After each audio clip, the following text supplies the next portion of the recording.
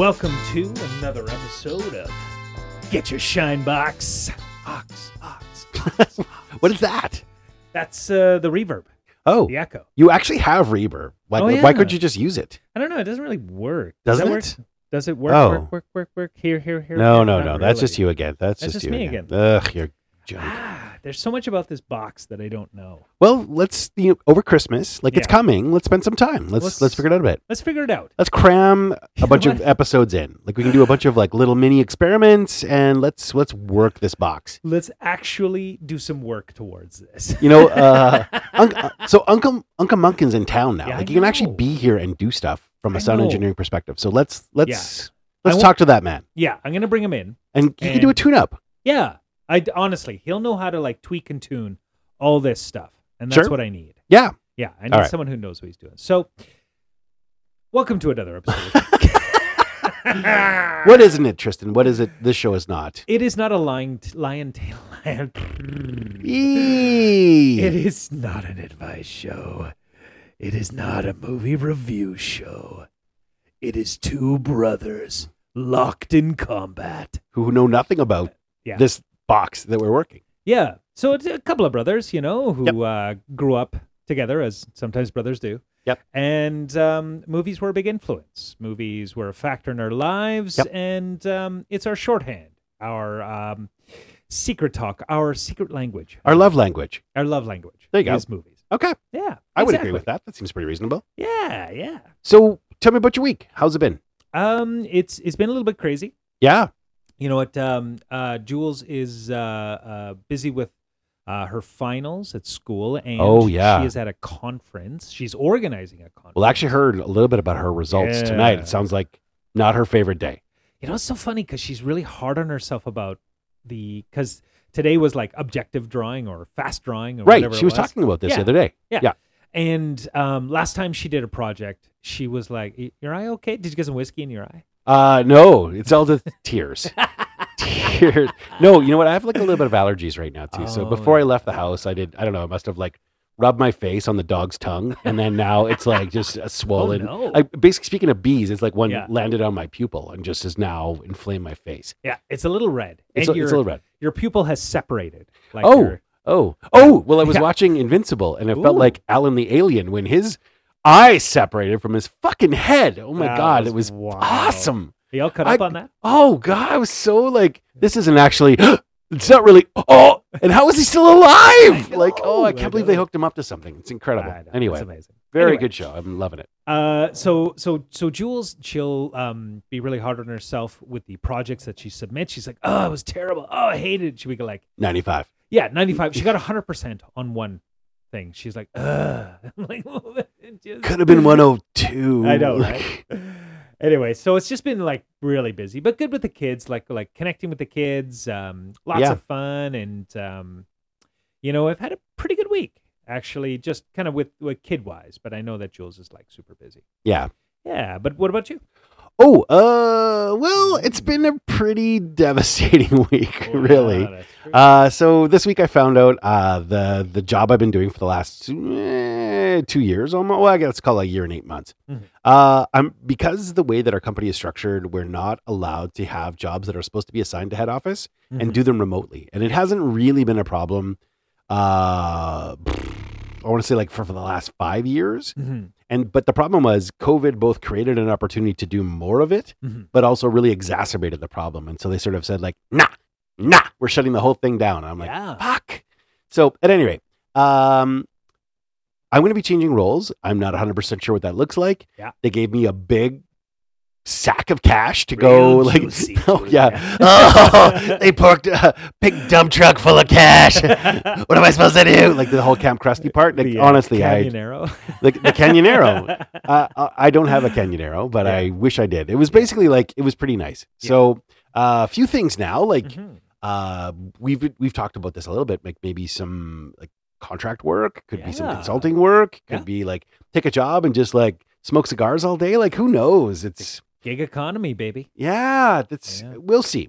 So I've got some ideas. I've got some options. I've thrown out everything to everybody. Everyone was incredible. Actually, the hardest part of this week was we did a bit of a regroup after we knew what everyone's roles were. Like we kind of got everyone together. So, I mean, this started last week, but then everyone got together and it was just, honestly like people were crying and everyone was super nice and super generous. But the things keep pouring in. Yeah. So from a parenting perspective, I've just been like, well, I probably can lean into parenting a little bit more now because I'll have some free time, certainly in the short term. Laura and I are going on a trip to Mexico in February, which will be awesome and just like awesome. Really, clear the headspace a little bit. Yeah. But I think I'm going to take like just basically the next 2 months, and not do much, depending on what happens with work. Like I feel like I'm going to get offered a job, of which I'm pretty excited. I think that would be really fun. A couple other weird prospects have come up in the last day or so. Like, one where I'm like, oh, the money's awesome, but the people are shit. And I'm like, oh, well, like what to do there? Like, you just kind of money. I do like money, and you could just eat that turd sandwich for maybe like a year or a bit. I don't know. Anyway, look, it's all up in the air, but it's been just a strange time. And for me, there's been lots of anxiety and weird sleeps and blah, blah, blah. Yeah. So hopefully none of it's rubbing off the kids. Tonight, as I was leaving, like, Laura's been doing this thing lately where she's like, I need you to support me. And I'm like, well, what does that mean? And she's like, well, you need to help. I'm like, what? Like, I picked up kids, dropped off kids, did the dishes, made supper, dropped off another kid, made them do their homework, worked on the French, and held them to task while she like was studying. I'm like, tell me about the more in this equation. Like, what's the missing piece? And so anyway, I think it's all relative. She's got a lot of pressure right now to work on some courses and stuff. Yeah. So yes, anyway, I think it'll be good because if I'm around more and kind of offset how much when I was traveling, she would have to pick up stuff. Yeah. This is where I think I do some payback. So I'm just going to, again, like put some jam on my turd sandwich and just take some bites. There it is. Very nice. Okay. Yeah. Okay. Yeah. So tell me about the film. What are we going to watch? Far out. You know what? I love this film so much. It's one of our, and I can say that without any worry that you will contradict. It's got one of our favorite actors in the entire world. Meg Ryan. Meg Ryan. Yeah, she's Shelley Long. She is great. No. She is great. Don't get me wrong, but she Mr. Short. Mr. Short, a Canadian boy. Yeah. Funny as hell. Oh. Three Amigos. We're gonna do Three Amigos one day. I think that'd be really nice. We will. Couple funny guys in there. Yeah. So the movie is Innerspace. Yeah. Yeah. And I have nothing but fond memories about this film. It was interesting seeing it, as a little more grown up. It definitely doesn't hold the same way. No. But that's not to say that it's bad. Yeah. Just to say that it's different. I remember it being kind of like really epic at the time. Yeah. And it was pretty laugh a minute, just kind of based on what the comedy style was at the time. Yeah. I agree with this. Yeah. But not quite the same film, but still like lots of fond memories. Yeah. And speaking of our favorite actor, Mr. Short, I always considered him like his strength is characters. I always thought like the characters he creates are brilliant. I love his impressions. I love his characters and everything like that. Yep. But this is not a character. This is a physical individual. See, that's a really good point. Yeah. And this is interesting because it's very Jerry Lewis. Mm-hmm. And I forgot this about Martin Short, or maybe that he could act and not just be a character. Yeah. Yeah. Like that his physicality is like perfect. He is so funny. Like that scene in the doctor's office where he's just a nervous wreck. Yeah. There is like beat after beat where he is actually super skilled. Yeah. And super tight. Yes. And it's not expected. Like, again, I'm used to him being like Ed Grimley or like Cheap Laughs. Yeah. Or like, again, just characters. One of these SCTV characters. But in reality, he's quite a good actor. Yeah. Paul Simon. Paul Simon. I liked him in Only Murders in the Building. I thought that was a really good series. Great. But same thing. I actually feel like this is maybe one of his strongest straight acting roles. Yeah. And he's vulnerable too. He is. Like you could tell he's obviously smitten with Meg Ryan. Yeah. It's because she's still like in full goose mode from Top Gun. So I mean, we're gonna get into that. But I agree. Yeah. I think he was fantastic in this. Yeah. The other big factor in this film is it is our Vernon Wells trifecta. I was gonna say I have this written down too because finally it was one of our first. Yeah. With Commando. And now we're kind of closing that loop. Yeah. So the second being Road Warrior. That's right. Or Mad Max 2. For American audiences. American audiences who are like, oh, yeah. And Vernon Wells, the worst part is, my favorite part about Vernon Wells is how fucking shitty his dialogue normally is. Like he's normally, like, that's the best part about him, and nothing out of this. But at least it's kind of fun to watch him. Well, he doesn't say a word. No. The only thing is the scream and the acid at the very, very end. And that's not even really dialogue. It's just like scream. That might not be. Because you're dead. Yeah, no kidding. Really. Oh, just one of those like, ah! Yeah. Wilhelm kind of thing. Yeah. Exactly. So yeah, and I love the fact he says nothing. But he's great. He must have just been holding it back, because I think he's one of those guys who just loves to fucking talk. Like totally. Yeah. Hello, John. That's it. Me and Matrix. We could kill them all. Yeah. I love to hear your men talk tough. So funny. Whatever, Chubbs with your knitted fucking chainmail. My mom made it for me. Like, what is it like? He's the Liberace of like hitman. Like, my brother funny. George. Like, he's awful. Anyway, he is. He's like, if Liberace and like Freddie Mercury kind of like combine themselves. Yeah, Liberscotchy. He's just like boozy, fat. Like, he's no good. So good. Terrible. All right. Anyway. Okay. All right. So what's the rundown? What do we got? How much time? Well, you know what? Why don't we take our time on this? Oh, because it's a classic, is something we love. So let's knock it out in 4 minutes, 19 seconds. Got it. Okay. 4 minutes, 19. Start the timer. Should recognize when we have an opportunity to shine, because I think that's essential. I think we both want to make times for when we both think we should shine. Yeah. So could you and I do each other a favor simultaneously? Let's do it. What would it be? Get your fucking shine box. Bam! Yeah! Beauty. Double shine. Woo!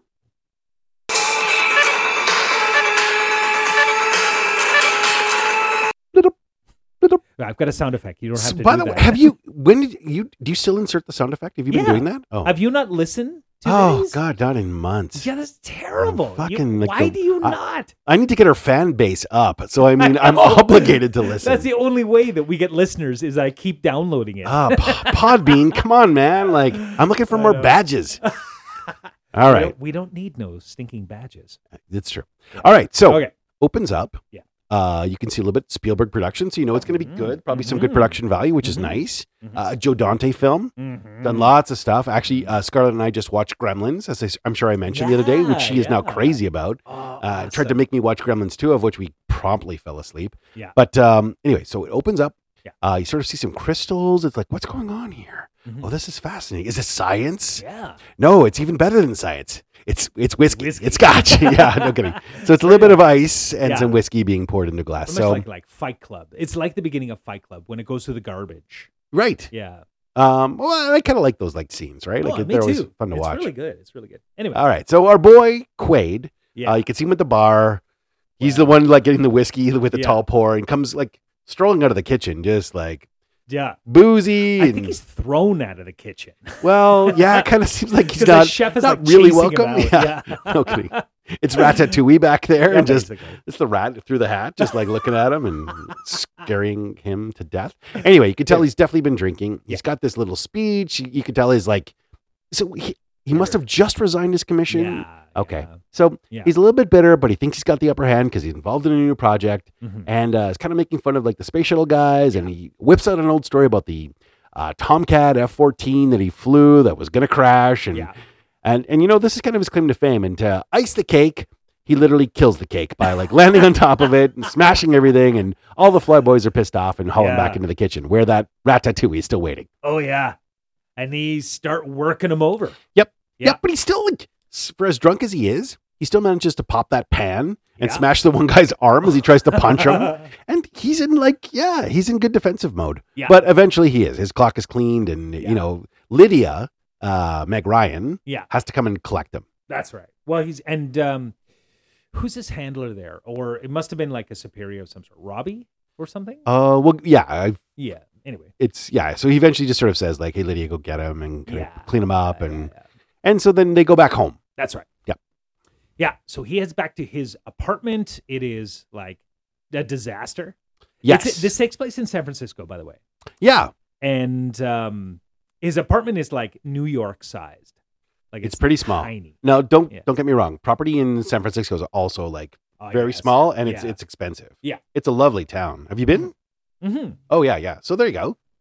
Yeah, I when did we go? Besides with you, only one other time, and it was really brief. Oh. Kind of thing. Okay. Yeah. Well, there you go. So we went together. This is embarrassing. Well, we were young, like super young. Like we just zipped through on our way to California. Sure. What is this? Because we went to like Disneyland, the wharf and stuff. And, yeah, that's right. Yes. Yeah. All right. Well, I'm actually visited. Like I went on a work trip one year, and it was amazing because the company was paying for everything, and it was like they took Union Square and they built like a huge structure while we were there, and then like did like a massive dance party and like oh my god, yeah, they blocked the whole thing off, and it was like it was the coolest. Wow. Yeah, they don't really do that in my industry anymore. Everything's pretty they don't low wine and dine visibility doctors anymore. No, it used to be like woo. Yeah. Interestingly, like they took one of I've lost one ear. Have you lost an ear? Okay. I lost an ear. Is it this? Is it Let's that? see. There we go. Oh, yeah. nope, it's gone. Nope. Dang. There. Okay. Maybe it's that port. Actually. Yeah, it could be. Yeah. Anyway. Yes, there's another company that's out there right now, the one I could potentially go work for, where they're like good money but terrible place, and they're like they took doctors out to strippers the other day. What? Yeah, the other day. That and this can't be happening nowadays. This is something that was like super, super not cool for about the last 10 years. And now this group of wangs, which I may work for, are doing this. Yeah. Is it, who's the CEO? Heisenberg? Is it meth? No, it's a very Korean company. And it's just like old school, like, wine and dine, throw some money around. That's it. Wow, interesting. Yeah. Okay. I've got lots of stories about this. Anyway, so that's our other podcast. Yes, True Confessions. Okay, so yes, they go back to Tuck. Tuck Pendleton is the name of Dennis Quaid's character. And then they go back. He's going to crash on his couch. Then sort of get some hints about like something's up. It's going to be about rabbits. He's kind of hinting at some stuff. He's trying to convince her to stay. Yeah. He's got some interesting pseudo tech, and then he hits her weakness, and I think it's an interesting weakness. Like I like how they play on this, and it's Motown. That's right. Specifically Sam Cooke. Yeah, exactly. It's their song. Yes. And so he manages to kind of seduce her, and we fade to black as he is getting to business. What's interesting too is Dennis Quaid at this time in his life in that flight suit. Yeah. Who is he like a doppelganger? Oh, Tom Cruise. Yeah. Like he looks just like. And Meg Ryan is just off the set of Top Gun. I know. Like it's crazy. She's got a type. She's got a type right now. Exactly. She's upgraded from Goose to the Moose. I don't know. The Moose Knuckle? Oh. This is like a kid-friendly audience. We're trying to like appeal to right now. Yeah. The fucking kid is who we need to appeal to. Precisely. And who shows up to drive the cab? A regular of Joe Dante's. Oh, yeah. Dick Miller. Dick Miller. Yep. Yeah, which is awesome. So, yeah, he is brilliant in Gremlins. He's really even better in Gremlins, too. Oh, well, I need to not sleep through that one. That's okay. But when you watch it, check him out, because that's where he shines, is in that film, because he's only in it for like a little fraction of it. But tell me, he has an amazing death. Oh, he doesn't. No, he causes amazing death. Oh, fantastic. Yeah. Okay. It's really cool. You know what? Sorry, a quick Dick Miller story. Sure. I was one of my favorite films in the whole world is Demon Knight. Okay. Yeah, it's a Tales from the Crypt movie. It has Billy Bob Thornton, has a ton of great actors in it. Okay. And Dick Miller's in it. Oh my God, excuse me. It's that kind of podcast. We'll get it in post. Yeah, that's it. So he's in that as well, and he's awesome. Just anything he's in, he's wonderful to watch. But in this, he's a cab driver for all of a minute, but he's so memorable already. Yeah. And so Meg Ryan jumps into the cab after having slept with Dennis Quaid. Yep. Looking for clean break. Yeah, clean break. He comes out and he is like ripped. Oh my God, what is it with Dennis Quaid in this? I don't know. He's in the best shape ever. Like, I have actually never seen another Hollywood actor with that good of abs for that period of time. Yeah. Like in 87, it seems like people were trim, sure. Yeah. But he was working. Oh, yeah. We had the kind of doughy Steven Seagal. Yeah, no kidding. Hey, and swinging his arms like, that's it. You get in my way, I'm going to start swinging. And if it happens to get punched, He's that's on you. windmilling. That's on you. Yeah. And I guess like Bruce Willis, who's wasn't in bad shape, but just wasn't like ripped. No. Yeah. No, I mean, I guarantee you Quaid was looking for reasons to be naked because of all the work that he did. Like, because eventually his towel or his sheets or whatever get pulled away when Meg Ryan drives away. Yeah. But that was a total placement. So, yeah. So for sure. So she's driving away. They're playing Cupid again by Sam Cooke. And then we cut to Martin Short. That's right. Where is he? He's in the doctor's office. Correct. And he's getting examined. And I love his relationship with the doctor here because it's just hilarious. Like, the doctor loves his mania. Like, he's a bit of a... Enabler? What would you call Martin Short? Hypochondriac. Thank you. Yeah. So he the doctor's totally enabling. He's like, what's this rash here? Oh, God. And he's totally explicit. Like, he's not hiding the fact that, like, Martin Short is basically paying for his summer home. Yeah. Oh, no, exactly. Your visits alone. Yeah, exactly. It's so good. So he's talking about all this stuff. And one of the things in particular, they mentioned that he has a reoccurring nightmare. Right. And in this nightmare, he's actually an assistant manager, but he works the till at Safeway. Right. And specifically Safeway, which is a very Canadian company. Like, it's a foundational. So, I mean, obviously they've got chains in the US, but I thought it was interesting that they would reference that.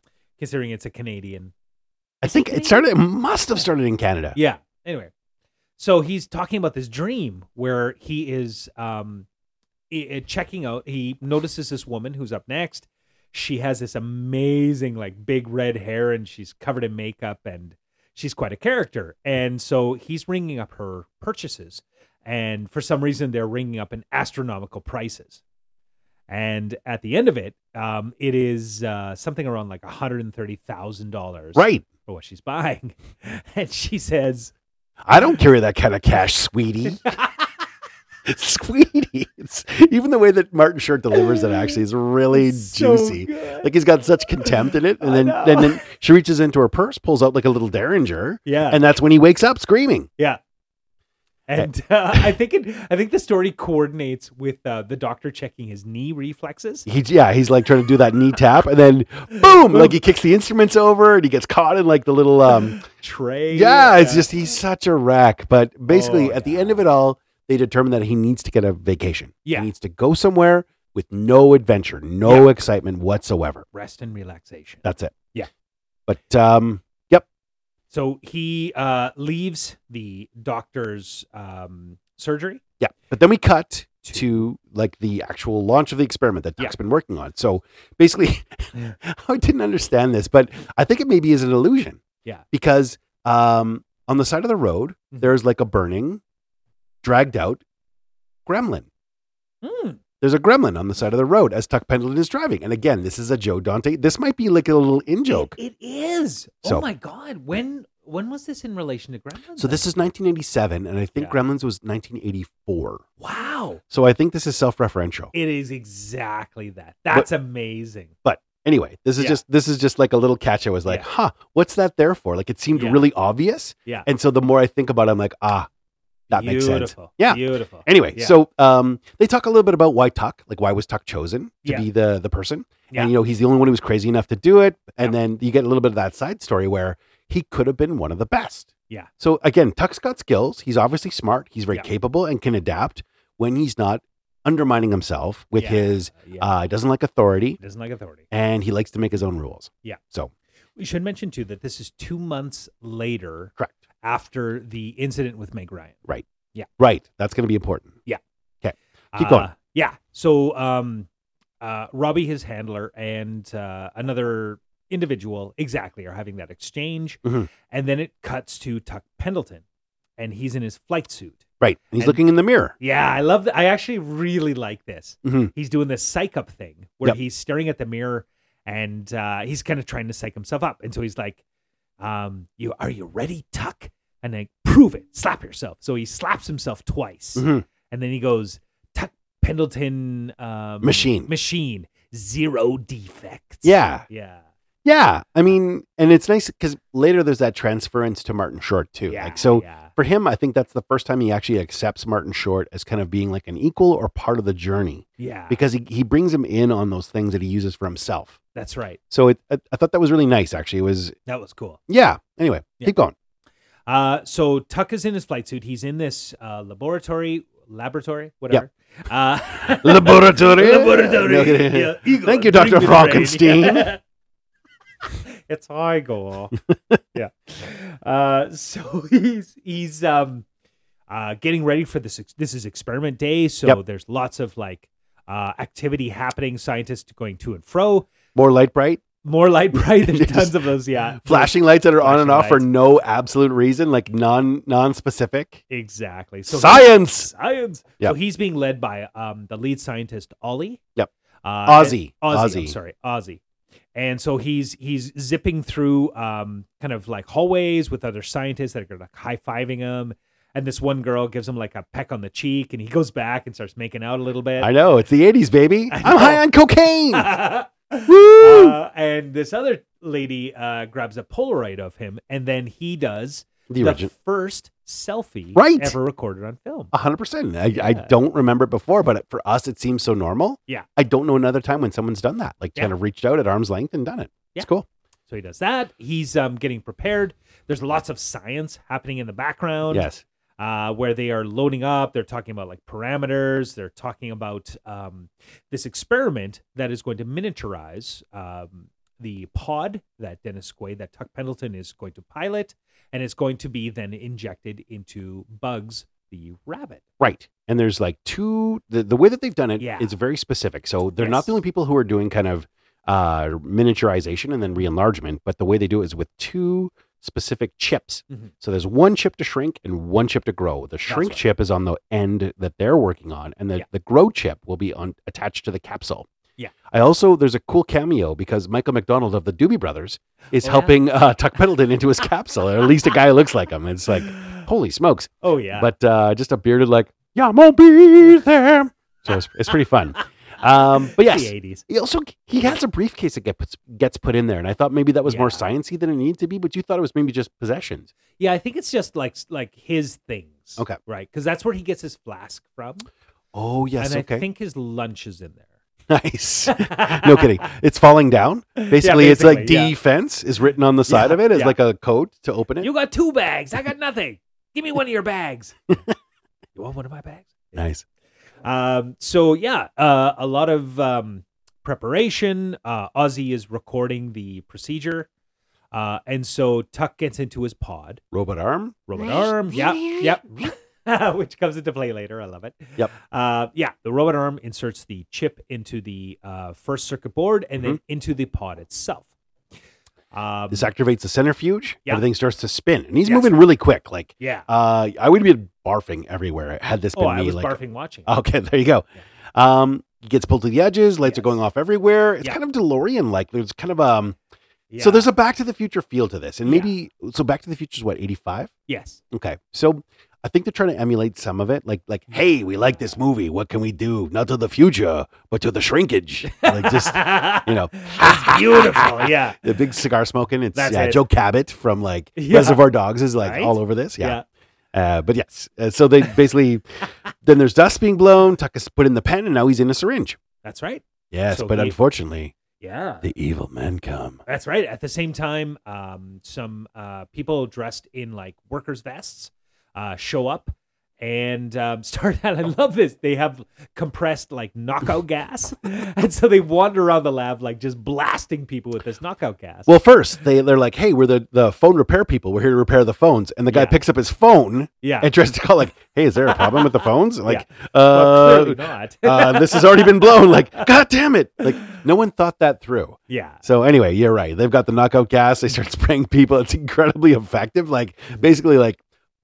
Part second of like a whiff of this shit and you're done. You're out. Done. Yeah. So you're out. People are like dropping like flies. They managed to get like a weird hot smoking credit card. Yeah. To open the door. Like that right. seems to do it. I don't know what that technology is. Like maybe just because it's malleable and hot, like it'll like bend to what the card configuration supposed to be. Yeah, possibly. This is like an old school analog kind of. Anyway, so yes, they definitely get through. Yeah. And then yes, they're running through. They get to the lab. And then mystery doctor shows up. Yeah. So she unveils her hair.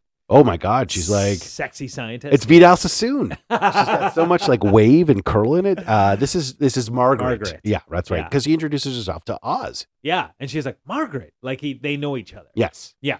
So they must have like done lab stuff together or worked on the beginning. Well, checked each other's test tubes. I guess so. Yeah. Well, her name is Dr. Kanker, so she's got like bad dental hygiene. Oh, maybe she's a little sore for the business. The Aussie? I don't know. Anyway, right. So, he recognizes her and she starts chatting to him, but he then spies the syringe that has Tuck in it. And he instantly understands this is sabotage. They're looking to steal this tech. Yeah, he seems really at ease with it. Like, this was expected for him. Like, yeah. Okay, I gotta go. He's thought of every eventuality. I guess so. So he grabs the syringe. He's the Wizard of Oz. Z. Yes. No. Yeah. And he manages to escape. Yep. This. But waiting outside is an ominous figure. Yes. With a very buzzed haircut and sunglasses and a weird chin. and a very specific license plate. Yeah. Snap-on. Right. Yeah. And we have our first glimpse of Vernon Wells. That's right. Margaret radios him and says, Mr. What's his name? Igo. Mr. Igo, don't let him escape. Right. And Igo sees Oz exit the building and starts running, and so there is a pursuit. Correct. Yeah. Oz eventually gets a bicycle. Correct. And managed to get to the mall. Yeah. And then we run into Commando swinging through off of like one of the banisters, and like he's one bad motherfucker. Same security people. No, not even close. Anyway, he is. He's looking for a way to escape. Yeah. He's looking for anything he can do to get out of here. Cut to Martin Short. Yeah. At the travel agency. Yeah. And Martin is he's bought tickets to a cruise. Sorry. This isn't true yet. Honestly, what happens first? Sorry. So he's at is there the part where he's talking to the bagging girl relationship? She's packing stuff. No. Slam dancing. Okay. Because the way that I have it written sequentially, that happens later. That does happen later. Okay. No. The slam dance happens later because he comes in and he's already stressed, and she's like, "You look like shit." Right. Yeah. Right. Okay. Yeah. So anyway, he's at the travel agent and he's looking. The travel agent's asking him, looking for a little shipboard romance. And he's like, maybe, as long as it's not too exciting. Right. Well, right. Trust me, boring sex is out there. That's it. Shelley Long. Yeah. So anyway, Igo's looking for Ozzy, and then eventually he fires one of his weapons, which is his finger, and it's a bullet. That is awesome. His you can see that his hand is rigid. Right. And I love that scene where he aims with his finger and then blows it off. And there's this kid, and the kid fucking has an assault rifle. And the kid's staring at Igo. But you made a really good point. Back in the day, those plastic guns didn't have to have their orange caps on them. That's right. So it actually kind of looks like an assault rifle. Does. No wonder there were accidental deaths back in the day. For sure. And so, Igo managed to shoot Ozzy. Yep, pops a balloon. That's right. I love that when he blows into the finger and it blows out the smoke. Right. It's super good. It's pretty in it. Yeah, it's a nice touch. So Ozzy is riding up in an elevator, and you can see that he's been shot. There's blood on the back of him. So absolutely. He's dying. Yeah. So he's just trying to get rid of Tuck so that he doesn't get captured. That's and the first person who happens to meet him at the top of the elevator is Jack. Yeah. Jack Putter. Yep. So we should mention that is Martin Short. I don't think we mentioned Martin Short is Jack Putter. Yes. Yeah. Absolutely. So he lurches onto Jack Putter and removes the syringe and jams it into Martin Short's ass. Right. Yeah. And injects Tuck Pendleton into the butt. Right. Yeah. And so Tuck's a little out of sorts. He's trying to hey, what's going on here? It doesn't seem right. Is this fat cells? He's not really sure what's going on. Mm-hmm. Computer starts to prompt and figure out what the lay of the land is. Yeah. And Igo notices that there's an empty syringe. Yeah. So he grabs a camera from a guy, and there's a series of these hits, which are super interesting because he kidney punches this guy to take his camera. And he just like instantly the guy is paralyzed. Yeah. One thing about Igo and Vernon Wells in general is like, even though he's a doughy fat fuck, he is super effective at hurting people. Yeah. Like if like Road Warriors taught us anything, he is for sure like a killer. He knows your pain center. He does. Yeah. He takes down. So he actually does the same move to Matrix in the Commando. I think he kidney punches him. 100%. This is like, it must be his signature move. Tell me, is he like a martial artist in another world? Like, he must have something like, how do you become an action villain? Yeah. When you've got no kung fu skills? Like, I don't know. How did he get established? I'd love to do some backstory on Vernon Wells. Yeah, we should research it. Ooh, tell you what, over Christmas, I want to go through all of the Watchers. Ooh. And I want to do some history of them and why they're so awesome. Nice. Like, I do just like a little, like a 15, 20-minute segment on all of our favorite kind of like connective tissue. Porkins, Wells, all the guys. 100%. Yeah. Okay. So he punishes this poor tourist, takes his camera as Martin Short is kind of freaking out, and Igo leaves because he sees that the syringe is smashed. That's right. So this is where Jack is freaked out and goes to his like job. Yeah. And he's like talking to the bagging girl. Her name is Wendy. Yeah. They're having a relationship, but it's not really happening. Not really. They're kind of dating. She's doing other things. She is not really that interested because she leads this weird alternate lifestyle of like slam dancing and kind of like, she's a punk girl. Like this is 87. Yeah. Punk is relatively new in the 80s scene. It is. Yeah. And it's kind of like counterculture. Correct. In a way. Yeah. So he puts on his uniform and slides up to the till. Right. Yeah. What is your favorite part about Wendy's packing skills? Oh my God. It is genius. So you see her packing groceries from a customer. She just slams in a bunch of stuff into this one paper bag and tops it off with a carton of eggs. And you can see this big glass jug of apple cider that's on the thing. And as she's talking, as she's like telling Jack how boring he is and how he doesn't understand her and stuff like that. Yep. She grabs this big jug of cider and slams it onto the eggs. It's brilliant. That's awesome. It's so good. So he's, you get a sense that he's trying to like woo her and things, and she blew him off, and he's not that interesting and stuff, and he's still freaking out because he got injected with some random syringe. Yeah, like, I mean, again, it's been a pretty stressful day. He's got these bad dreams about the girl or the lady with the red hair. She went to go see her doctor. Now suddenly got injected in the bum. Like, he saw a guy die. Like, it's been a tough day. Now you're back at work. Oh. And I should mention too, sorry, quickly. Yeah. When Ozzy is dying, the people that come to his aid are all these mall mascots. That's right. And are all these fucking furry costumes. So chances are there's a whole subset of like new phobias and like psychoses that are going to be part of his like, Because as he's dying, it's from his perspective, and he's looking up, and there's like a fucking penguin, a crocodile, a lion, or something. Totally. As he's dying, he's like, "What's going on?" He does not move silently into that night. Hey, man. No, it is. It's pretty bad. Yeah. So, hey, Mr. What is it? Mr. From Gary and His Demons. Oh. Mr. Stripes. Oh, that's... Oh, my God. I wish we could find a way to cover that somehow. That is a great show. It's anyone who's not seen Gary and His Demons, please do. It's Canadian, I think. Yeah. But just like short 15-minute like clips. Oh, it is so amazingly funny. And just the dialogue. Yeah. Season 1 anyway. If you have like a little bit of time to just chip away, fantastic. Yeah. All right. Okay.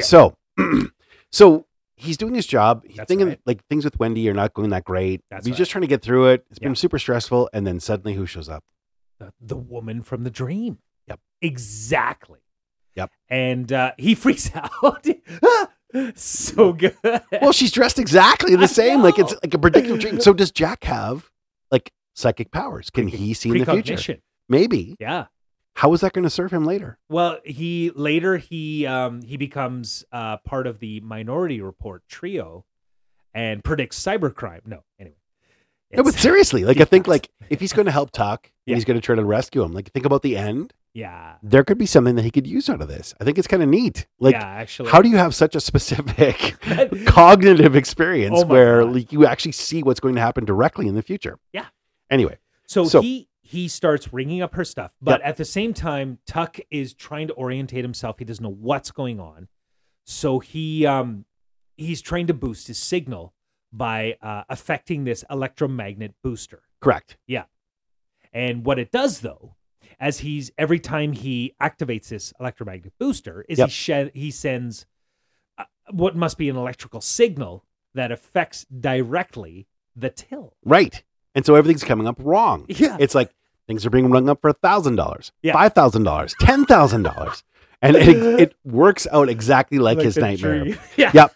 So, there's a bunch of fun questions too along the way. Like, oh, is that price with or without the coupons? Like it's, I don't carry that cash on me, sweetie. Exactly. And then she pulls out her gun, but it turns out it's a lighter. And she does it to smoke, but of course, doesn't matter. Jack is like in full blown panic mode. He's like, grabs a bunch of the aspirin that she purchased, stuffs them in and starts chewing them. Like, honestly, again, his physical comedy is so incredibly good in this. So good. Yeah. He takes the whole bottle, he starts chewing it. Yeah.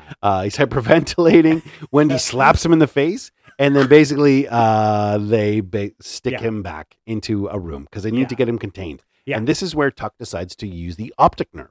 That's at least to see what he's doing. So he's in his boss's office. Yeah. And then finally it all kind of becomes clear. That's right. He recognizes, or rather doesn't recognize, the individuals that good old Jack is looking at, who is the store manager, who is hilarious. And I know him from two things. Tons of stuff. But the ones that really stand out is he's in The Burbs with Tom Hanks. He's part of the I think it's the Kovac family or whatever. Sure. Yeah. And Blues Brothers as the lead Nazi. Oh. Wow. Yeah. That's a fun one. Yeah. Okay. So they're kind of working out that Jack is having a massive meltdown. And so he basically tells Jack to go and just take the rest of the day off. Right. And sends him home. Yes. But Jack decides to go to see the doctor first. Right. Because he's freaking out. As he's in the elevator and he's like kind of riding up, everyone's like, so Tuck is trying to talk to him. Like, hey, can you hear me? Yeah. Hello? Yeah. And then he's looking around to kind of see who's talking to him. Yeah. And no one is. And it's just, it's wonderful because like, that this is all like voiceover stuff and they've sort of giving him the prompts. Yeah. But the way that he's looking at people like, are you speaking to me? Yeah. Like, it's great. He's got such a, there's no guile in his acting. He plays naive incredibly well. Yeah, he does. Yeah. But he ends up in the waiting room waiting for his doctor. And who's there? Well, Andrea Martin. Yeah. And Joe Flaherty. Correct. Yeah. Yeah, it was really cool. Like, I think you probably picked them specifically. Like, hey, we're in San Francisco. It's a free flight. Yeah. Like, I want my friends to come and like film with me. Yeah. And of course, they don't really have a big contribution, but just kind of a nice like little nod. I love it. Yeah. Yeah. For sure. Absolutely. And so, is Joe Dante connected to Back to the Future in any way, shape, or form? No, not at all. Because Joe Flaherty is in Back to the Future 2. So that's an afterthought, right? Oh. Like, so Back to the Future 2 happens in what, 80, probably same year. I don't think that there was a reason for it. Well, but Spielberg was a part of Innerspace. Well, he's also part of, like, he's the producer also for Back to the Future. Back to the Future. Right. So I wonder if Spielberg saw, or maybe had a conversation with Joe Flaherty, and it went a little something like this. No. No, nothing like that at all. I don't think Joe Flaherty carried a lot of cachet. Like, there was a point in the 80s where he was kind of a bigger-ish deal and probably tried to do some stuff and has lots of cameos. Like, I'm thinking of, like, Happy Gilmore. I mean, he's around, but he never really kind of, like, landed the plane, right? Yeah. Not in the same way like a Martin Short would have. That's true. Yeah. Okay, so Martin Short, he's hearing... That's so good. He's hearing Tuck in his ear, but he doesn't know what's going on, and eventually kind of ascertains that he is possessed. Right. Yeah. And he has like that whole thing, I'm possessed! So good. But the nice thing is Doctor comes in almost immediately. He's like, you know what? I think you can rule out demonic possession because they don't talk to you, they talk through you. He happens to be like an old world scholar of both biblical and like New World. Like, it's just, I love it. He was pretty good. I actually really like his doctor in this. So anyway, finally he's getting some information from Tuck. Like Tuck's speaking to him. Yeah. And he's acknowledging it. And basically he's freaked out. So it's time to go back to his apartment. Yeah. Yeah. So he's like, I just have hysteria. It's not so bad. He gets into his apartment. He sits down. Yeah. He sits in his chair. He's just kind of like trying to put the whole thing away. And yet, Tuck has to assert himself. Yeah. So what does Tuck do?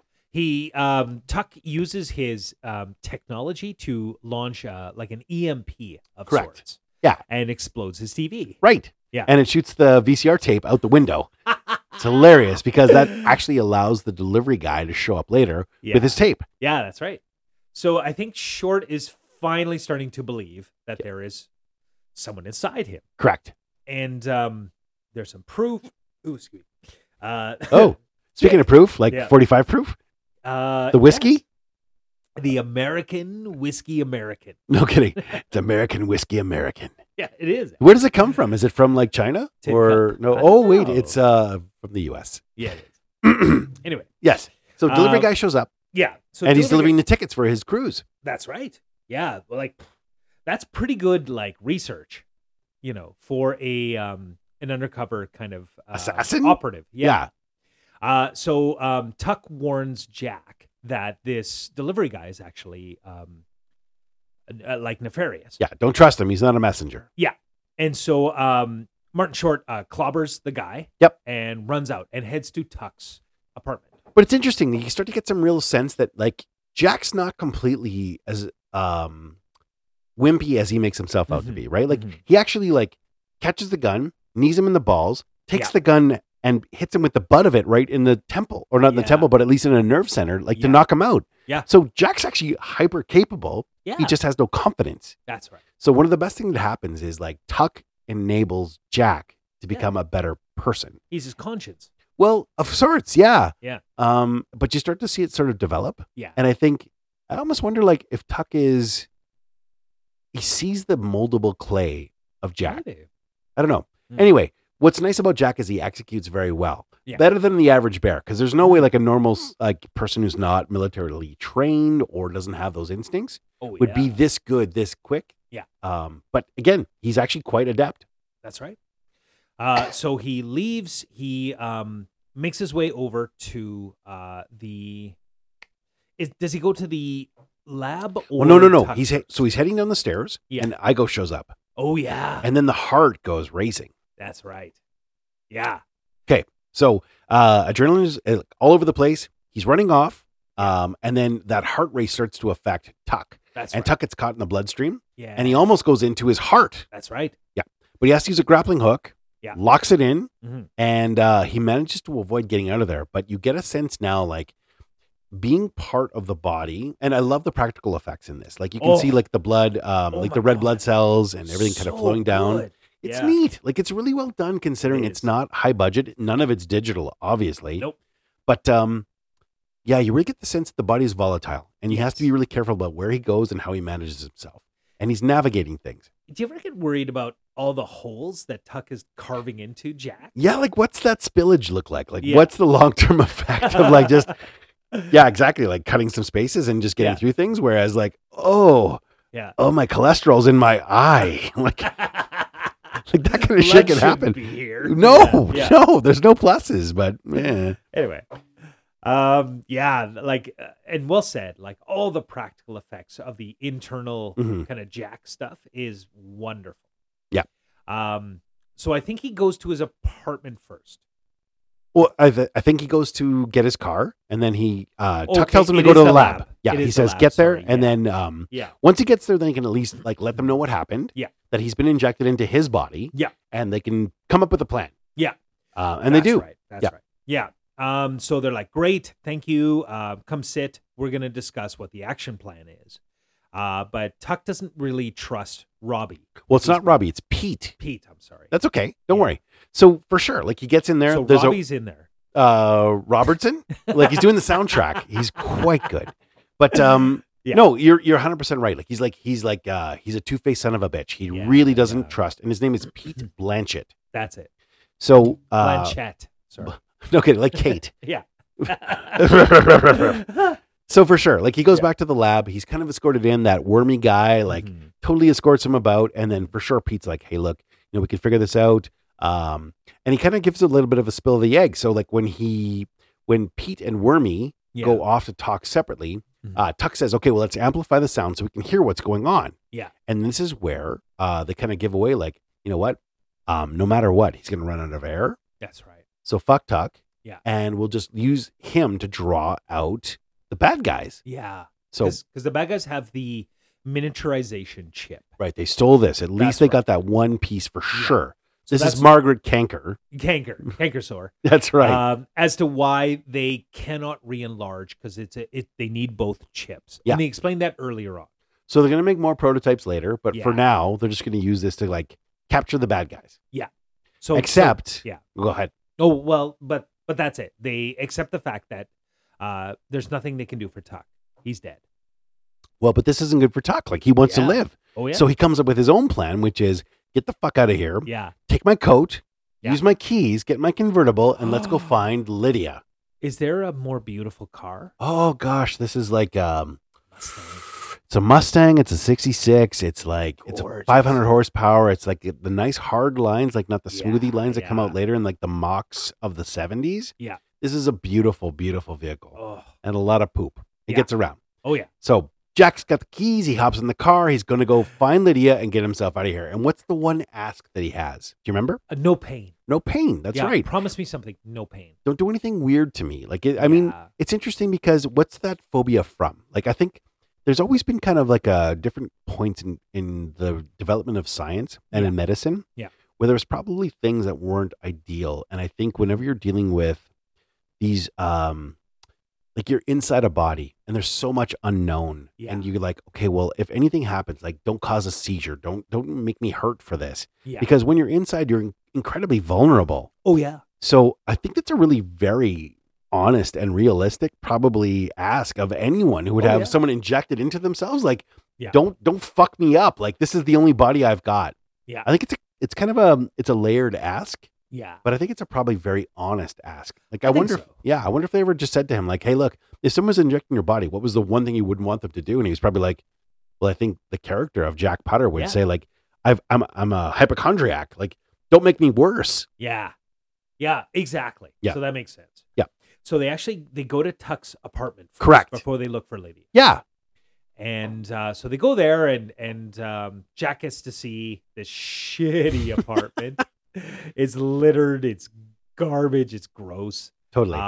The first thing that Tuck wants to do is he's like, I need a drink. You need a drink? Yeah. Yep. So there is some high functioning alcoholism. Oh, for sure. Yeah. And there's like a bunch of hidden bottles around. Oh, yeah. Like some of them are empty, but one of them is full. So eventually, like Jack takes a pull, of which Tuck is able to capture some, and then there's more like Motown. Yeah. Yeah, and it's fun. Like, it's twisting the night away. It's fun. Awesome. The dances are classic, grimly, like Martin Short. Yeah. But they're having fun, and he doesn't lean into that too much. So I kind of give him this one throwaway on that. Yeah. Do you find the 80s that a lot of movies had kind of a dance number? Like Twist and Shout and like Ferris Bueller? Once Bitten. There's a dance sequence in there. There's more. Is it Michael Jackson? Did he ruin all movies by trying to like put more thriller into every film? Basically. Remember Die Hard when McClane rocks out? That's it. But I feel like that's a very 80s thing, is to have like a dance number. And I don't know where that comes from, but it's interesting. It's kind of it's like a filler of sorts, or it's a way to humanize people. And, you know, instead of leaning into 80s music, I actually really like they lean into 50s Motown. Oh, yeah. I mean, if you had to choose a genre, I mean, that's my favorite music to listen to when I'm like doing cleaning or just like wanting to try to be more upbeat. Like, it makes things that are not palatable so palatable because it's just so fun and like energetic. Positive that's exactly right. Yeah. So anyway, they're dancing away. Tuck finally says like, hey, Jack, I've never seen you. Yeah. Like, let's go to a mirror and take a look at what you look like. Yeah. And then, he does. Yep. And then there's this moment that you talked about earlier where, I think Tuck recognizes that Jack, who mentions he doesn't drink very much, and so he's drunk. And so he's like, are you drunk? He's like, no, I'm fine. He's like, slap yourself, right? He's doing the Tuck Pendleton method. And so he's like, stop. And so he slaps himself like 4 times or something. Yeah, the Jack Potter machine. Yeah. Zero defects. Zero defects. Yeah, it's nice. I love that. It kind of brings him into his world. I think that's a total truism for sure. He realizes that he needs more help. Yes. And so he's going to go find Lydia. So we cut to Lydia, who is in her bullpen as a reporter. Yeah. And she's working with her editor, who is like, he looks like our friend Blaine, like our family friend, who's like maybe like a taller, sort of like skinnier. Not that Blaine's fat. Yeah. Not that he listens to this, so I don't really have to apologize for anything. But I mean, he's in the bullpen, and basically she recognizes that Ozzy's been like killed, so she knows that he's a science guy. And then interestingly, they hear like this weird, like the guy comes in, one of her associates, and mentions that the cowboy is coming to town. Oh yeah. And who is the cowboy? Ooh, so cut to the cowboy on a plane. God. It's so good. What's this actor's name? He's the doctor on Voyager. He's in bloody everything. I love this guy. What the? This is such a strange, like, odd movie for him because, like, not even an odd movie, but an odd character because, like you say, he plays very articulate, very specific, very like I don't know, like he almost roles of authority. And in this one, like as the cowboy, he's got, there must have been a wig. Like truthfully, because like that is a terrible wig. If he's got Jack's hair later, that is a terrible wig. Like, what's his name? Robert Picardo. Oh, and well, he's amazing. Oh, like Jean-Luc Picardo. Ooh, oh my God. He's been in a who fair also, few. This is another guy who needs a wig. Oh yeah, Picard. That's right. He's also in. I was watching it recently in the Orville. Oh, okay. Yeah. He plays a character there. I really like the Orville, by the way. Oh, it's really good. Well, I thought it was supposed to be mostly spoofy, but it apparently gets more credible as time goes on. The first season is fully spoofy. Okay. The 2 and 3 was like hands down excellent. Interesting. Yeah. Okay. I really, really like it. Anyway, Robert Picardo is very funny. He's a brilliant actor. And so he's the cowboy, and you see him on the plane, and he's, I don't even know, what is the accent? Like, where is he from? Oh, Albanian. Like, it could be anything. It's so funny. And so he sits down, and he lights up a stogie on the plane, and the person next to him is like, and the stewardess, Sexy Stew, that's how they're known. Comes by and says, "I'm sorry, sir. There's no smoking. You have to put that cigar out." And he goes, "No problem." And he doesn't even like wet his palm. He just puts that cigar out on his flesh. But this is also alluded to later in his famous tolerance for pain. That's right. Yeah. And what I love is that not only does he take the burnt out cigar and pops it into the guy's pocket, the guy next to him. Yeah. But then he ends the scene with him smelling the burning flesh. Yeah. There's nothing like the smell of a good cigar. Seriously. I know. It's so good. It's pretty fun. Like, it must have been like, let him open to do what he wanted to do with that moment. Yeah. So no, it is pretty good. Mm-hmm. So anyway, you see Meg Ryan. She's leaving like to go to the airport. Yeah. And then finally, like Jack's driving along in the Mustang. Yeah. And honks. Yeah. And so Meg comes over. She's questioning him. She's like, "Hey, this is like Tuck Pendleton's car. Does he know you have his car?" Yeah. And then also you're wearing his jacket. Like, there's a lot of additional factors. So they end up discussing these things at a restaurant. At lunch. Yeah. Yeah. I love the whenever it shows from Tuck's perspective, looking through Jack's eyes. Yeah. I always love that, because then like you can hear kind of Jack like swallowing the water and stuff like that. Right. Like you get all this internal kind of Foley. Yeah. That's very awesome. And like they don't really get into this too much ahead of time, but she's a good reporter. Yeah. She asks tough questions. She knows her business, and she's really kind of putting like Jack on the spot. Yes. And so, Tuck is giving him coaching. He's like, "Hey, don't be a wuss puss. Like, you need to be like me." Assertive. Yeah, exactly. Like, so anyway, he's really nervous. He decides to go to the washroom, and there's a kind of a fun scene where he's talking to his penis, or what seems like he's talking to his penis, although he is talking to Jack. Or to Tuck. Yeah. Oh, sorry. So Jack is peeing, and he's talking to Tuck, and he's looking down while he's doing it. Right. And so there's this guy next to him who says, "Play with it, pal. Don't talk to it." I mean, it's a fair assertion. That's good advice. I mean, that's our family. That's life advice. No kidding. It's on our crest. Yeah. Our tartan has like. Play with it. Don't talk to it. Exactly. Yeah. Anyway, so he comes back out of the washroom. Yeah. But who shows up? Is Igo. How does Igo find him? Like it's not really well explained. Like he just kind of shows up out of nowhere. He's there. Um, How random is that? Like there's he loves the takeout. I guess he was there to just like in a fancy restaurant. Hey, what the fuck?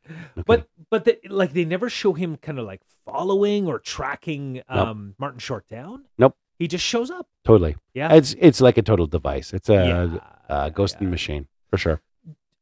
Have we missed a scene where we meet the villain in this? No, not yet. I'll get there. It's Scrimshaw. He comes up. Yeah. He's next. He's coming once they capture him and then put him in the freezer truck and then. Yeah. Okay. Anyway, so they capture him and they put him in a freezer truck. There you go. After Meg Ryan pulls out a taser. Yeah. But it's not effective. She actually ends up like hitting Jack. Yeah. And then actually knocking out Tuck. Yeah. Because there's a power surge that goes through. Anyway, so they see him gets pulled out. He goes into a truck. There's a freezing truck. Fucking car gets towed for some reason. Like if there's been anyone there for who can access a handicap sticker. He's been there for 5 seconds. He's missing a limb. I know. Yeah, they tow his fucking car. That's bullshit. Yeah. But yes, he steals a truck. He puts Jack in the back. He's totally freezing. And then eventually Tuck's system reboots.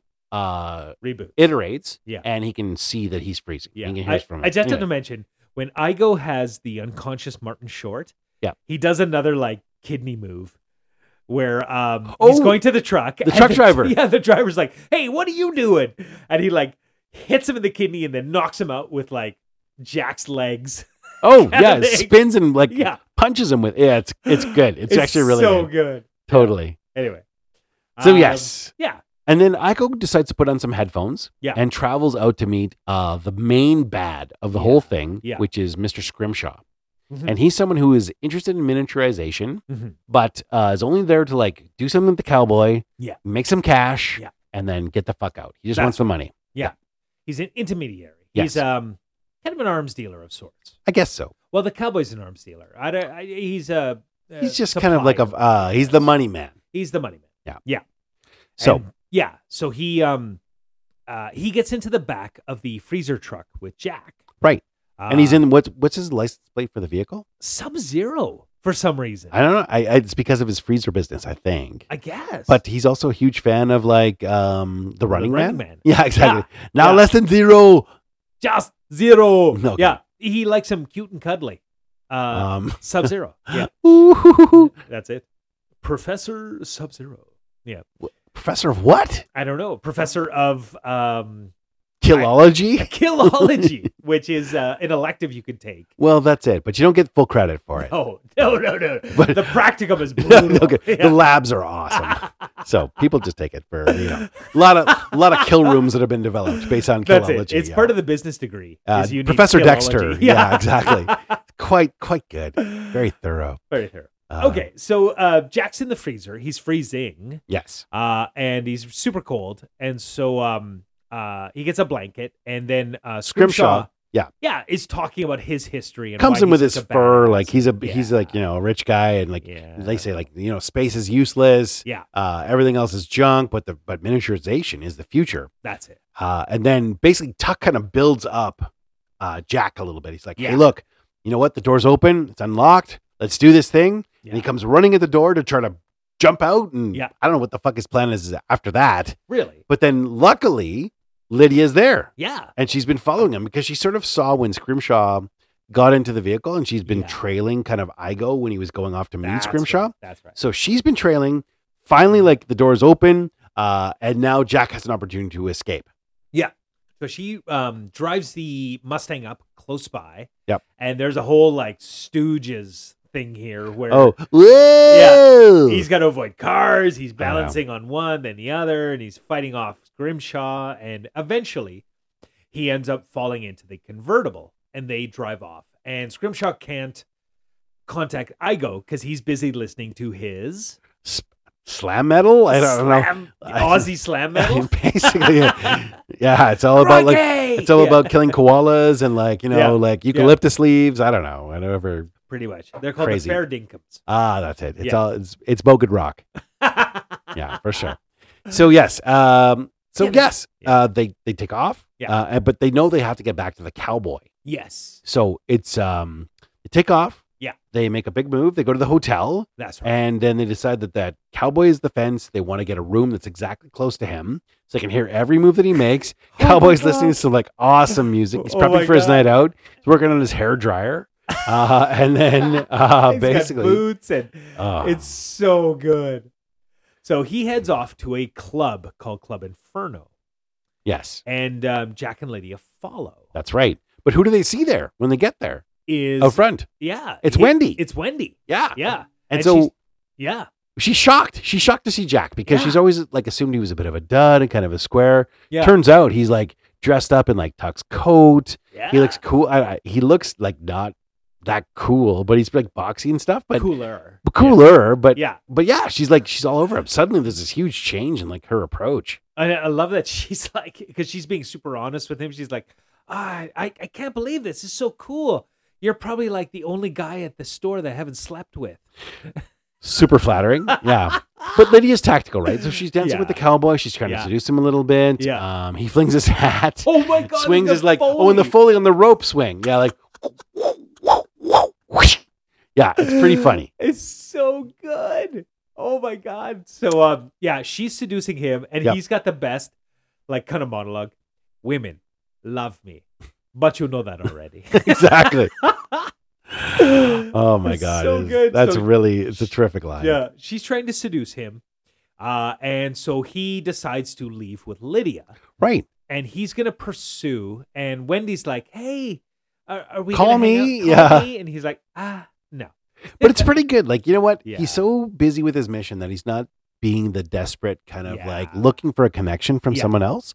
And I think this is the kind of like withdrawal that with certain people who are kind of broken, that really appeals to. So like Wendy's all in now. She's suddenly like massively attracted to him. She thinks he's like got prospect, but he's just focused on like really Lydia, who he thinks is a much better option for him for sure. Yeah. So that's kind of neat. Like they play with it, but there's not really. Actually, Jack gets angry at Tuck. There's a bittersweet point to this whole thing. Anyway, absolutely. So, and I think that's a conversation while he's following the cowboy is like, Lydia's too good for you. You're a son of a bitch. And he's actually trying to hit Tuck. Somewhere in his body. Yeah, you're right. It's on the drive back to the hotel. And he's like, you know what? She could do better. Like, you're not a great person for her. Yeah. And what's also happening, though, is that Tuck is stimulating his adrenal glands so that he's more angry. That's right. So he's kind of responding to it. But I think he's also recognizes, although it's not as well like defined as you probably would know from like Lydia and Tuck's history, how bad he's been to her, how many missed opportunities he's maybe not done. But for sure, he kind of see it just from like a mile high that he's not doing a great job. So yes, he go back to the hotel, and then he like trying to find the right door to go see the cowboy. He's gonna hammer on some door. Not that one. Wrong door. The wrong door. Yeah. That's so good. So he ends up hammering on the cowboy's door, and the cowboy answers, and he's just in like a banana hammock and cowboy boots.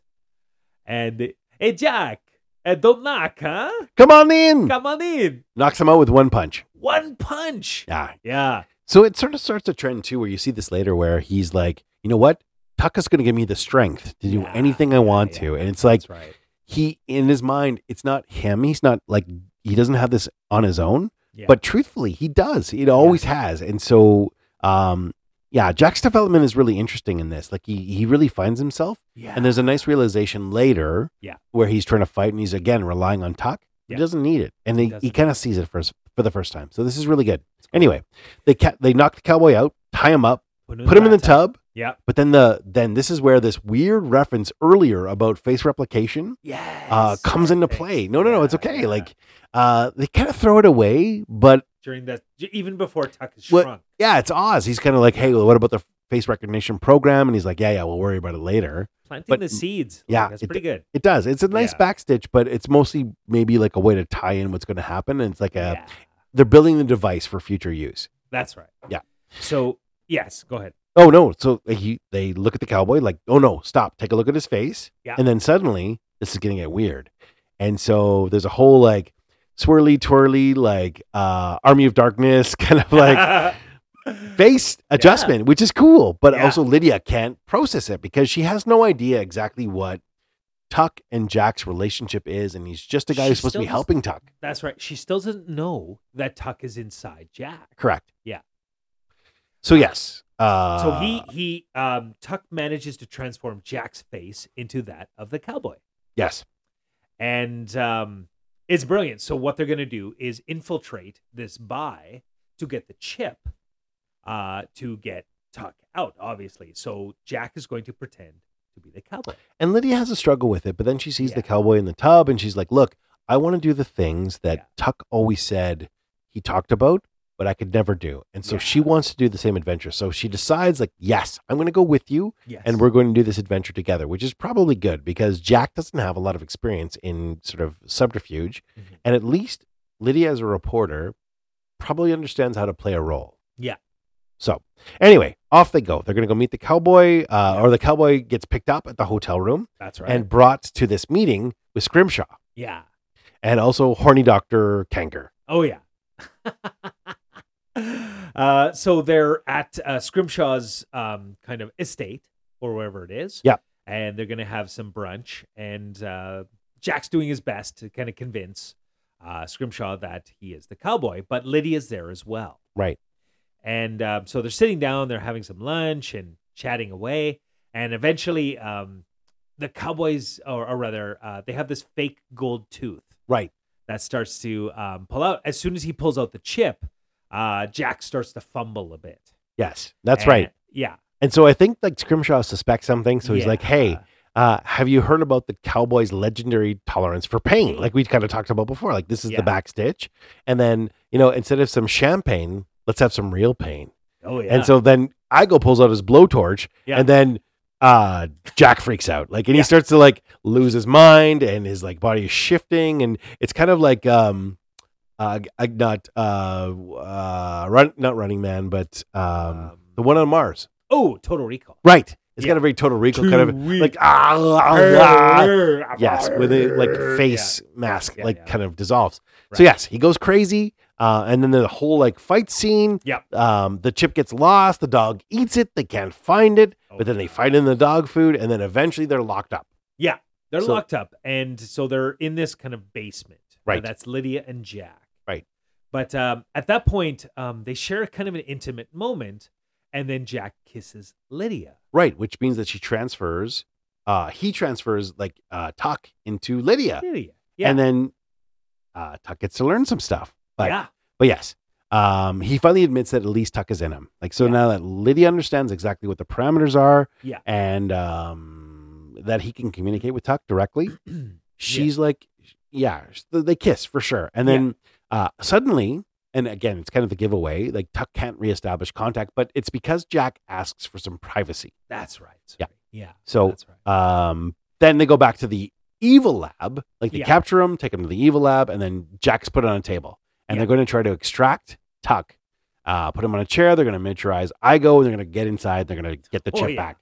Igo's suit, his little like mech suit, is wild. Yeah, it's like a mech shark. Yeah, like it's cool. It looks good. It looks very villainous. Yeah, and he's just like staring at Jack while he's like working the metal pincers. Kind of thing. It's like, oh fuck, this is going to be fine. Yeah. There's not one bad thing that's going to happen about having this motherfucker in my body. I'm going to mess you up from the inside out. Yep. Basically. So Tuck, he's in Lydia still. Like this distraction's not going to be a big deal, but he notices something that she's pregnant. She's pregnant. And she's going to have a baby. Yeah. Yeah. And so Jack still thinks that Tuck is inside him. So he's strapped to a table. And at one point he busts out of the restraints. Right. Thinking he has the strength. Exactly. Yeah. So there's this like theme for sure. Go ahead. But they miniaturize Igo and end up ejecting. Injecting. Oh my. There's a lot of ejecting. Oh. Igo into Jack's body. Right. Yeah. And then Lydia manages to get a gun. Yeah. Well, she tricks a what is it, like that blonde security guard who passes out like 3 or 4 times. He's got like some sort of fainting. He's like one of those goats that you like. Yeah. Basically. So he looks through her bag and he actually gets tasered as well. Right. He's like hits the electricity. Yeah. She grabs his gun. She ends up into the lab and frees Jack and forces the bad guys into the miniaturization machine. And Jack can't quite figure out the device, but he manages to get it to 50% and close the door. So they do get shrunk And then they take off. They go back to the Volvo that has been driving them everywhere. That's right. And take off and get out of here. Yeah. So they've taken off. And same thing, like Jack is like, Tuck's going to give me strength. And so he takes out a thug. Right. Yeah, just by himself. And all the meanwhile, like Tuck is trying to establish to Lydia that he's in her body, not in Jack's. Yeah. So he plays Cupid. Yeah. Like the Sam Cooke song. Yeah. And so she can kind of hear it. And again, it's even though the Jack is like finished off those bad guys and kind of like, or the one guy anyway. Yeah.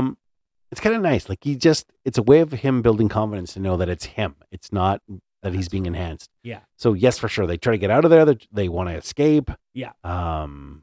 So they I think they escape, but it turns out that Scrimshaw and Margaret have been reduced to 50%. Yes. And they make their way into the back of the car Correct. as they get away. And this sequence is brilliant. Oh my God. It's like with puppets and Puppets. miniatures. It's all my Little favorite people stuff. and- Oh yeah, my God. oh my God. It's super funny. So there's It's like puppet so hands good. covering eyes. Yeah. And it looks like a ventriloquist dummy is like kicking Jack in the face. Like it's insignificant pipsqueak. totally. Until eventually you get to the pier. They run off the end. They crash in the sand. And then everyone gets out. And Pete's been following. It's Lydia's. Is it Pete or Pete, is it Pete was Lydia's? following because there was like a little bit of a curve that happens Yes. when they leave the lab, like That's right. the bad lab. Yeah. I don't know how Pete happens to be there. I think she calls him. Oh, that's right. Yeah. Yeah. Send him to here. Yeah. So anyway, he's coming there. They run out. He follows. Yeah. They get to the pier. Then Pete takes them back to the main lab, and he's in like a K car, like a souped up Chrysler, whatever. Yeah. So they race there. He's screaming through. They get to the lab. They have limited time. Go During ahead. that race, though, they kiss again, and so Tuck is transferred back into Martin Short. Correct, and he can hear now. And He can hear now, and Jack warns him that there is somebody else inside him looking for him. That's right. They know that Igo is in, and he's coming around. There's a whole fight scene where Igo is like sabotaging Tuck's pod. Yeah. Igo has to eject, Yes. so he eventually gets out, but he comes back and he starts to sabotage the air supply. That's right. The band air supply. So I'm all out of love. No, keep going. I'm so lost without you.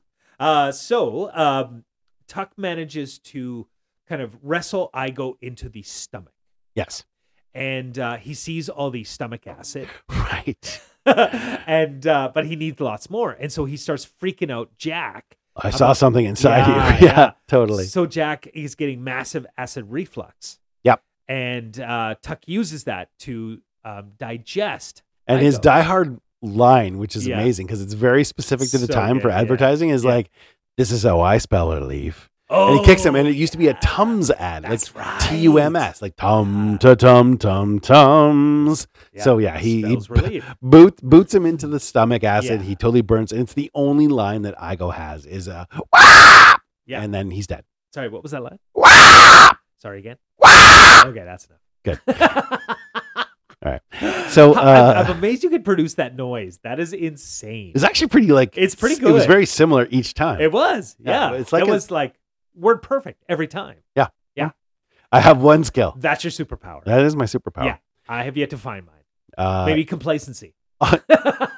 Well, if you can't do, Then I do nothing. you got nothing. Yeah. So anyway, they're racing back to the lab. We know that Tuck has run out of air. He's been Yes. actually using like a mask to try to preserve himself. That's right. It looks really bad. Tuck's Yeah. definitely going to die unless he doesn't die. Yeah. But the only way to get him out once they get him back to the lab is to use hairspray to cause allergies to get Jack Oh my God. to sneeze. This is just like elaborate on elaborate. So good. And the best part was they give him the moose. And it doesn't work. But eventually he does get hairspray. He sneezes. He gets Yes. spit onto a set of glasses. That nerdy guy like uses tweezers. And Yeah. eventually the guy with the bow tie, Professor Bowtie, Professor they Bowtie. put him back in the reambigulator. Yeah. Then they use a trip to get him like back. He goes back to the size. Tuck is out. He's fine. Yeah. You know, you can tell that like Jack does love Lydia. He's really into her. Yeah, And there's a he moment does. where like he sees her go to Tuck and he's like kind of partially hoping that she won't be that into him, but she's Yeah. completely into him. And he's kind of resigned, but he's also happy that Tuck lives. And, Yeah. you know, so eventually like they decide that they're gonna get married, and they go off and have like a wedding. A wedding. Yeah. And then, so, they have a wedding, and Jack is the best man. Yep. I do love that moment. You're right, when Jack sees them together embrace, but then Tuck goes right to Jack and embraces him too, and it's like he diffuses the whole thing. It was really smart, actually. Yeah, that's so awesome. Yeah. So eventually, you know what? They're about to take off on their honeymoon. Yep. Turns out that the cowboy is there. He's the driver. And he's packed like Scrimshaw and Dr. Kanker into the back. This is obviously he notices the cowboy's cowboy boots, sees him leave like Jack does. Yeah. And but he has a nice line with 3 of the people in his life. That's right. His doctor. Yep. His manager and Wendy. Yeah. Yeah. And I love it. Yeah. And he kind of gives them like the whole kind of, blow off for all of them. So he's no longer high contract. So he's like, I'm cured. Wendy, not a chance. She's like, well, I'm not saying like we could start dating, but not exclusively. And he's like, no. And then finally he quits his job. Yeah. Just to kind of pursue this new confidence he's found. And it's pretty amazing. Jumps into Tuck's car. Yep. And pursues because he's going to save the day. And even says it, Jack Putter to the rescue. Right. Yeah. And then there's like another throwback to like it's a Rod Stewart version of like Twisting the Night Away by Sam Cooke as well. And that's the film. That's the movie. All right. Let's make some cash. Let's do it. All right. Someone set a fire in your car because it took too long and I got bored. Money, please. Chris, we're pretty married to a lot of brick and mortar businesses. Sure. And you know what? We are missing. We are not really accessing the bleeding edge of technology. Ooh. Yeah. Tell me more. Is it ChatGPT? There is aspects to that. Oh. Absolutely. Go on. Oh, yeah. And what we're not doing is really leveraging the local online businesses. Oh. And one that kind of takes kind of a more traditional online kind of format, but then mixes it into a current piece of, accessibility is Reservoir Blogs. Really? Tell me more. Well, it's expert advice from hardened criminals. You're going to hear some good information, but you know what? Mr. Blonde is going to give you a full earful. Oh. Yeah. Oh. But you know what? You can expect that Mr. Pink will definitely not give you any tips on where to go. But right. You can rely that Mr. Orange will have kind of a slightly skewed perspective, maybe a little undercover piece of advice. So if you're looking for, a place to learn where to do things, how to do things, Reservoir Blogs is where you need to go. Interesting. Yeah. It's so funny because they must have a side gig because I want to tell you about a special business in St. Albert where, you know what, if you're looking to capture the fun of summer, but with a little more edge, you need to try Reservoir Hot Dogs, where their slogan is, are you going to bark all day, little hot doggy, or are you going to bite your hot dog? Our meat-based bun-wrapped offerings are made from real Mr. Pinkies, which are fingers. The ear of corn is actually made with real ears. And we have delicious coleslaw, the Joe Cabbage. And you need to try the signature drink, which is a delicious, don't point that fucking gun at my daiquiri. Remember, if you don't feel like you have to tip because society says you have to, do it because if you don't, you'll be fucking killed. Reservoir Hot Dogs. Hot Dogs. Hot Dogs. Wow. And I have to say, that was unplanned. That was unplanned, but not too shabby. All right. All right.